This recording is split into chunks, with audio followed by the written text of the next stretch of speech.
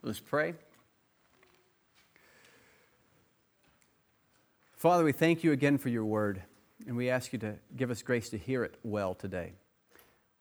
May you open our ears so we would hear what you have us to hear, and our hearts to receive what you'd have us to receive, so that we may do as you'd have us to do. We ask this in the name of the Father, and the Son, and the Holy Spirit. Amen. Please be seated. Even in our praise and worship of God, or perhaps we might say especially in our praise and worship of God, we often sell Him short. We value Him as lesser than He is. There is a disparity often between what we desire and expect of Him on the one hand, and on the other hand, what He actually does and who He actually is. This disparity may be innocent, a result of our unavoidable ignorance and immaturity, or at other times it may be less innocent, a willful desire that God be less than He is and do no more or be no more than we desire of Him. And sometimes it is a mixture of both. Our gospel reading this morning reflects this disparity, perhaps in a form on the more innocent side of the spectrum. Clopas and his companion, who is unnamed, perhaps because we are invited in him to see ourselves as the fellow traveler from Jerusalem to Emmaus. But the two are taking their rather discouraged journey from Jerusalem to Emmaus. And Jesus joins them, and they do not recognize who He is. He asks what they are discussing, and they are rather shocked that this man does not know what everyone, everywhere is talking about. And so they tell him, "Have you not heard? We're talking about Jesus of Nazareth, who was a prophet, mighty in deed and word before God and all the people." Now, this is not wrong, but as a description of Jesus, this sells Him woefully short. They go on to talk about His death, and they say they are discouraged by this because they had hoped He would be the one who comes to redeem Israel. Now, once again, they are not wrong in that hope, that He would come to redeem Israel. However, here, especially what they mean here by redeem Israel, they are selling what He has come to do woefully short.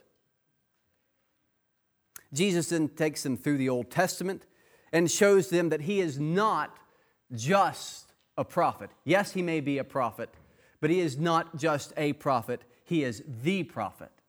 He is the Christ, the anointed one, the chosen one, the Son of God, the one who has come to do all that God has promised, the one that has been long awaited for.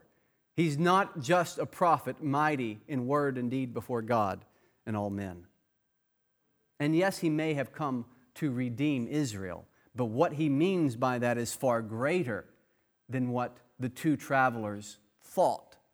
He has not simply come to overturn foreign oppression, to restore the throne of David to Jerusalem, to once again make Israel in Palestine to be its own nation and country. He has come to redeem Israel and the world.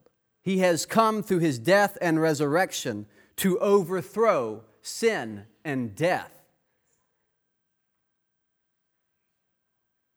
He is far more than they thought Him, and He was doing far more than they hoped. Perhaps this is why they did not recognize Him.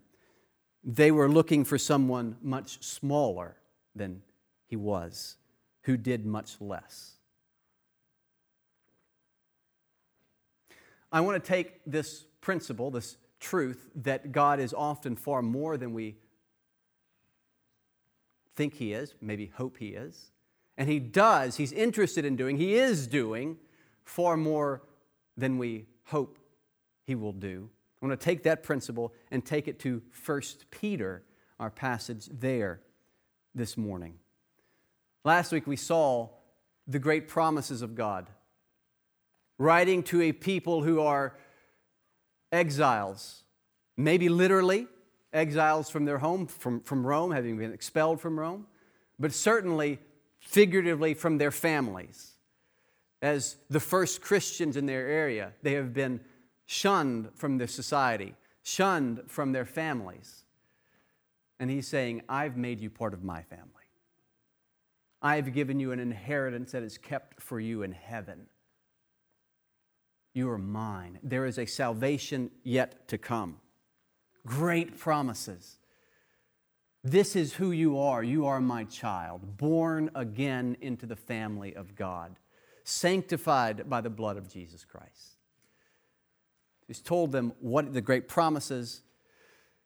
But in our passage today, he goes on to say, I'm doing much more than just that, than just giving you a home. Because in the context of telling this is who you are and then this is how you should act, he says you should indeed be obedient children, mirroring our Father. And he says, He has called you is holy, and you also be holy in all your conduct, since it is written, you shall be holy, for I am holy. You shall be holy as I am holy. The construction here is certainly a command. This is what you are to do. But in construct, actually, the construct is a statement of intent. You shall be holy. He is quoting Leviticus 11:44, in which God says, you, talking to His people, you are going to be holy. You will be holy, my people. You shall be holy. It is echoing Jesus in Matthew chapter 5, which is the same idea. You, not just be holy. Hey guys, be perfect in Matthew 5. Be perfect. He says, you shall be perfect as I am perfect. It may carry the weight of a command, but it is a statement of intent, a promise. You shall be holy.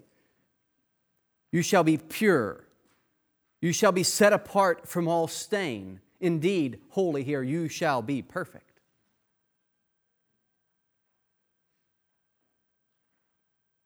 It is what God intends for those who are born into His family. And it is a promise. In what is about to follow, I will state here that largely I'm going to quote so liberally from C.S. Lewis's Mere Christianity as to just make a blanket statement of, from most of the rest of the sermon, I am going to be quoting from Mere Christianity, okay? I will say occasionally Lewis says, but just know even when I don't say that, I am just giving Lewis credit for much of what is going to happen in the rest of the sermon. I encourage you to go read. It's from the last chapters of Mere Christianity. Go read it. It is very good. But Lewis states that the passage, be holy or be perfect, often bothers us because we tend to read it as Jesus and Peter saying, unless you are perfect, unless you are holy, I will not help you. And since we all know that I cannot be perfect, I cannot be holy, we feel that this statement is not for us. Either we feel discouraged or we feel hopeless, or we simply resign ourselves to the lesser ranks of God's people. There are the saints, the true, holy, and perfect people, or at least the ones closest to it. And then there's me. I'm down here at the bottom. But Lewis says this is not what God meant. It is more reasonable to think when God says be holy or be perfect, what He's saying is the only help I will give you is the help to become perfect. You may want something less, but I will give you nothing less. We greatly undervalue who God is and what He desires to do in our lives. We want Him to make us nice people. And He says, I'm going to make you perfect people like my Son. And so we find ourselves often at cross purposes with God. And most of us who are parents or teachers or coaches understand something about this experience. I have found myself at times teaching a child or coaching a child and trying to teach them a skill, something that I think is they need to learn. And I am into teaching them this skill. And we're drilling it, we're doing whatever we need to learn this skill, and I will get the question, when are we done? Can we be done now? And my response would be something like, well, have we learned it? Have we integrated this skill into our lives so it forms and shapes us? So that it helps us as we grow older to know how to live and move in this world. That's my purpose in teaching this skill. While the child's purpose is just to get done with it. How many more times do we got to do this? One more time? If I get it kind of right the next time, can we be done? Because we just want to get through and move on to something more fun. And so it is often with God. We are at cross purposes with Him. His purpose is to make us perfect. And our purpose is just to make it through. Just to get through this. Maybe if we can have a little bit of fun while we're doing it. Maybe if we can accomplish a thing or two. We just want to make it through. And so often we find ourselves frustrated with God. Once again, Lewis says, when he was a boy, he would sometimes experience a toothache at night. And he knew if he went to his mother at night, she would give him something that would relieve his pain and make the pain go away. But he would not go to his mother unless the pain became too unbearable that he simply had to. Why? Because he knew if he went to his mother, she would do more than just give him relief from pain. In the morning, she would take him to the dentist. And the dentist would not simply look at the tooth that was in pain and fix it. He knew the dentist would then start probing around at other teeth that weren't hurting yet and finding other things that need to be fixed. The dentist would not let sleeping dogs lie. And if you gave him an inch, he would take a mile. So it is with God. We may often come to Him with a sin, one that is sort of hindering us in our happiness in life. Boy, if I could just overcome this sin, I'd be much happier. Relationships would be better. Or I wouldn't be as embarrassed. This sin is just sort of embarrassing. I just make a fool of myself sometimes. And if I could overcome this, life would be much better. God, can you handle this?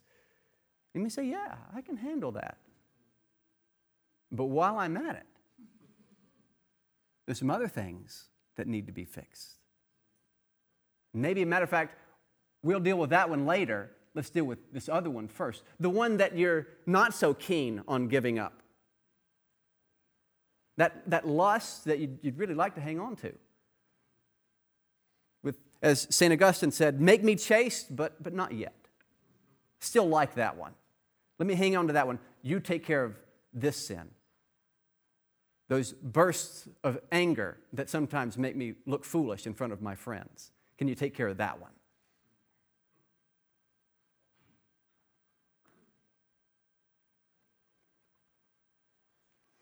God is not content to stop once He starts.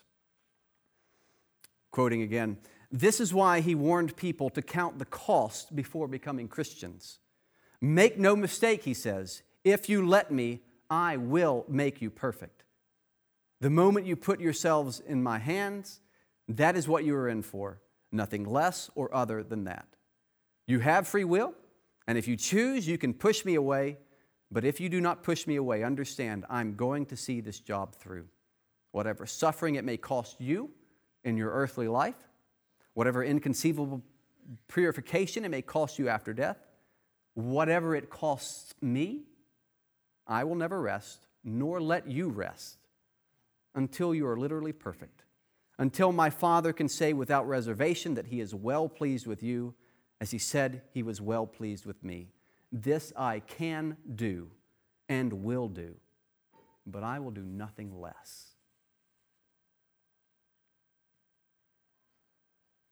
We certainly would like God to be as easily satisfied as we are. I don't get as angry as I used to. I've mostly given up gossip. I don't give in to the lust of the flesh the way I used to or as much as I used to. I'm in a good place. And those are good things. It is good to be moving in the right direction. And God is pleased with us when we're moving in the right direction, on the right trajectory, when we are growing and maturing. But George MacDonald said, every father is pleased with his son's first steps, but no father would be satisfied with anything less than a firm, free, manly walk in a grown-up son. God is easy to please, hard to satisfy.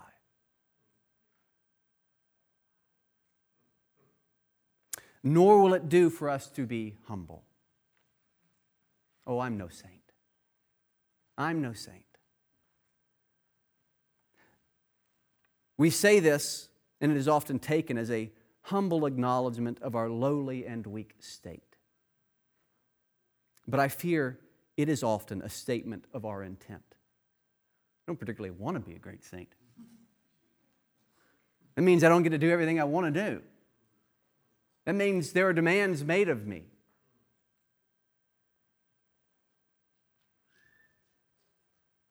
I'm content to be an ordinary guy. This is not humility.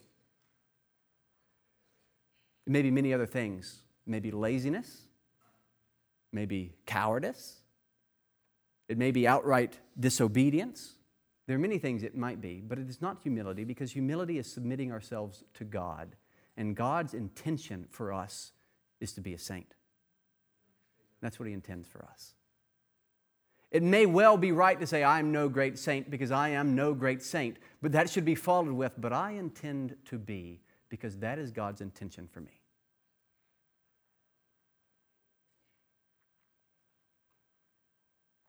Of course, on our own, we are far from perfection and holiness, or even knowing what it is. And so that we cannot do the job ourselves. And when the job is done, we may not look back and say, what a great achievement that I did. Look at what I did in my perfecting of myself. It is not something I can do on my own. That is why God says, I intend to do it. You shall be holy. You shall be made holy and perfect.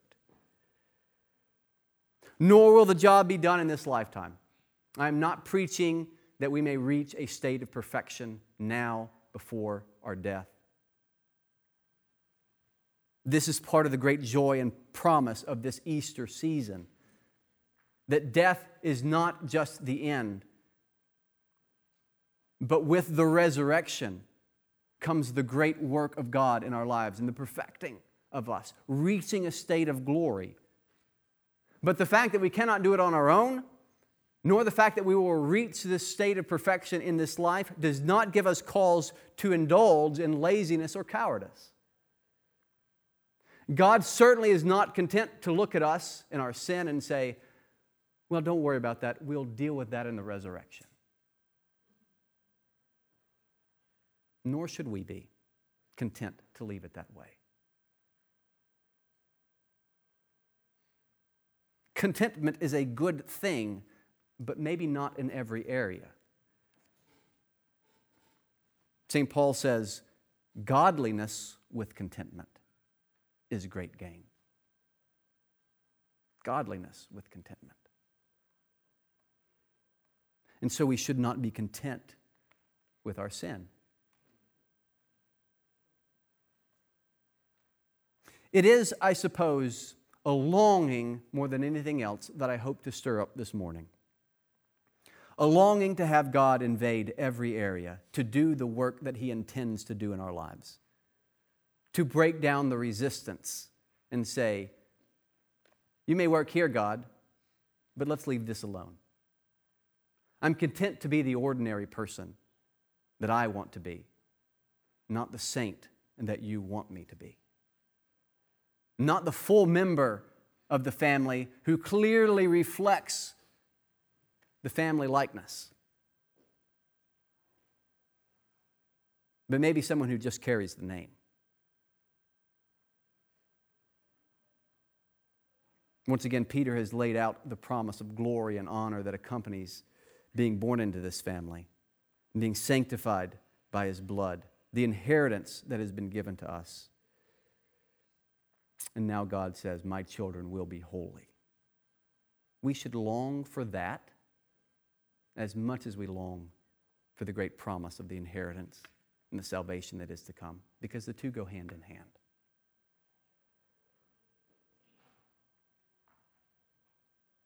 So that when we face the great struggles and the fiery trials that Peter promises will come, they'll come because we are in this family. We will not be surprised.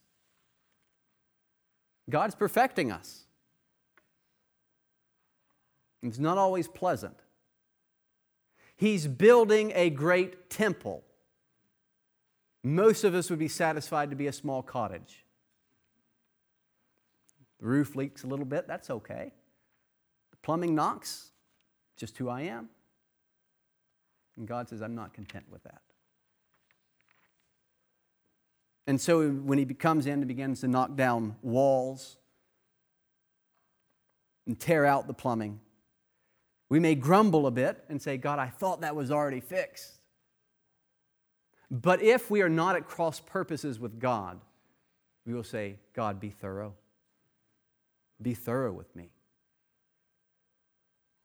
And don't stop until you have built the perfect temple.